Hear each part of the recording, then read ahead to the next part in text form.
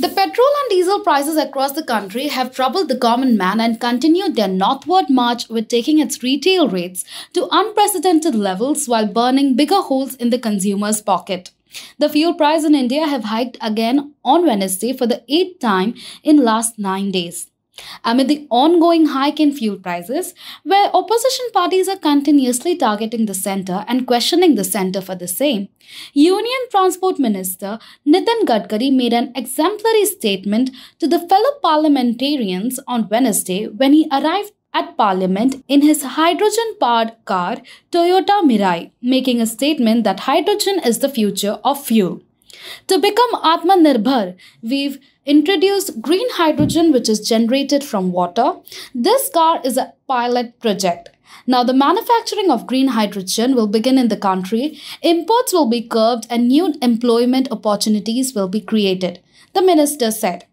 In Parliament too, the minister had talked about alternative fuel and said green fuel will reduce the cost of electric automobiles, bringing their price on par with petrol-run vehicles in the next 2 years. Alternative fuel will also bring the pollution levels of the national capital down, the minister said. The minister recently launched India's first hydrogen-based advanced fuel cell electric vehicle, Toyota Mirai, early this month. Toyota Mirai can cover a distance of 845 miles without requiring fueling, which has been a Guinness World Record. Toyota Kirloskar Motor and the International Center for Automotive Technology have embarked on pilot project to study whether Toyota Mirai is suitable on Indian roads and climatic conditions. Toyota said the pilot project will conduct the study and evaluate world's most advanced fuel cell electric vehicle, Toyota Mirai, which runs on hydrogen on Indian roads and climatic conditions. This would be the first of its kind project in the country aimed to spreading awareness about hydrogen. Hydrogen is a key element of the energy strategy and would play a key role in the low-carbon energy pathways.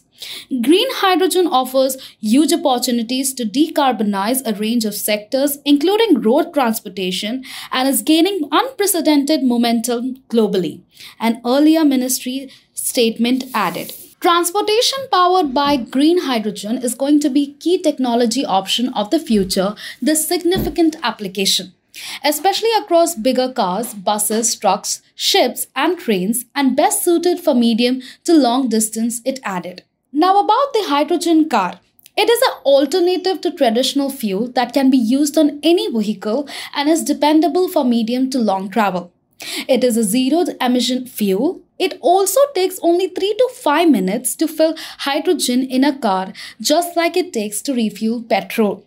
In a hydrogen-powered car, the gas is stored in a high-pressure tank and is transferred to the fuel cell to generate electricity created by a reaction between hydrogen and oxygen.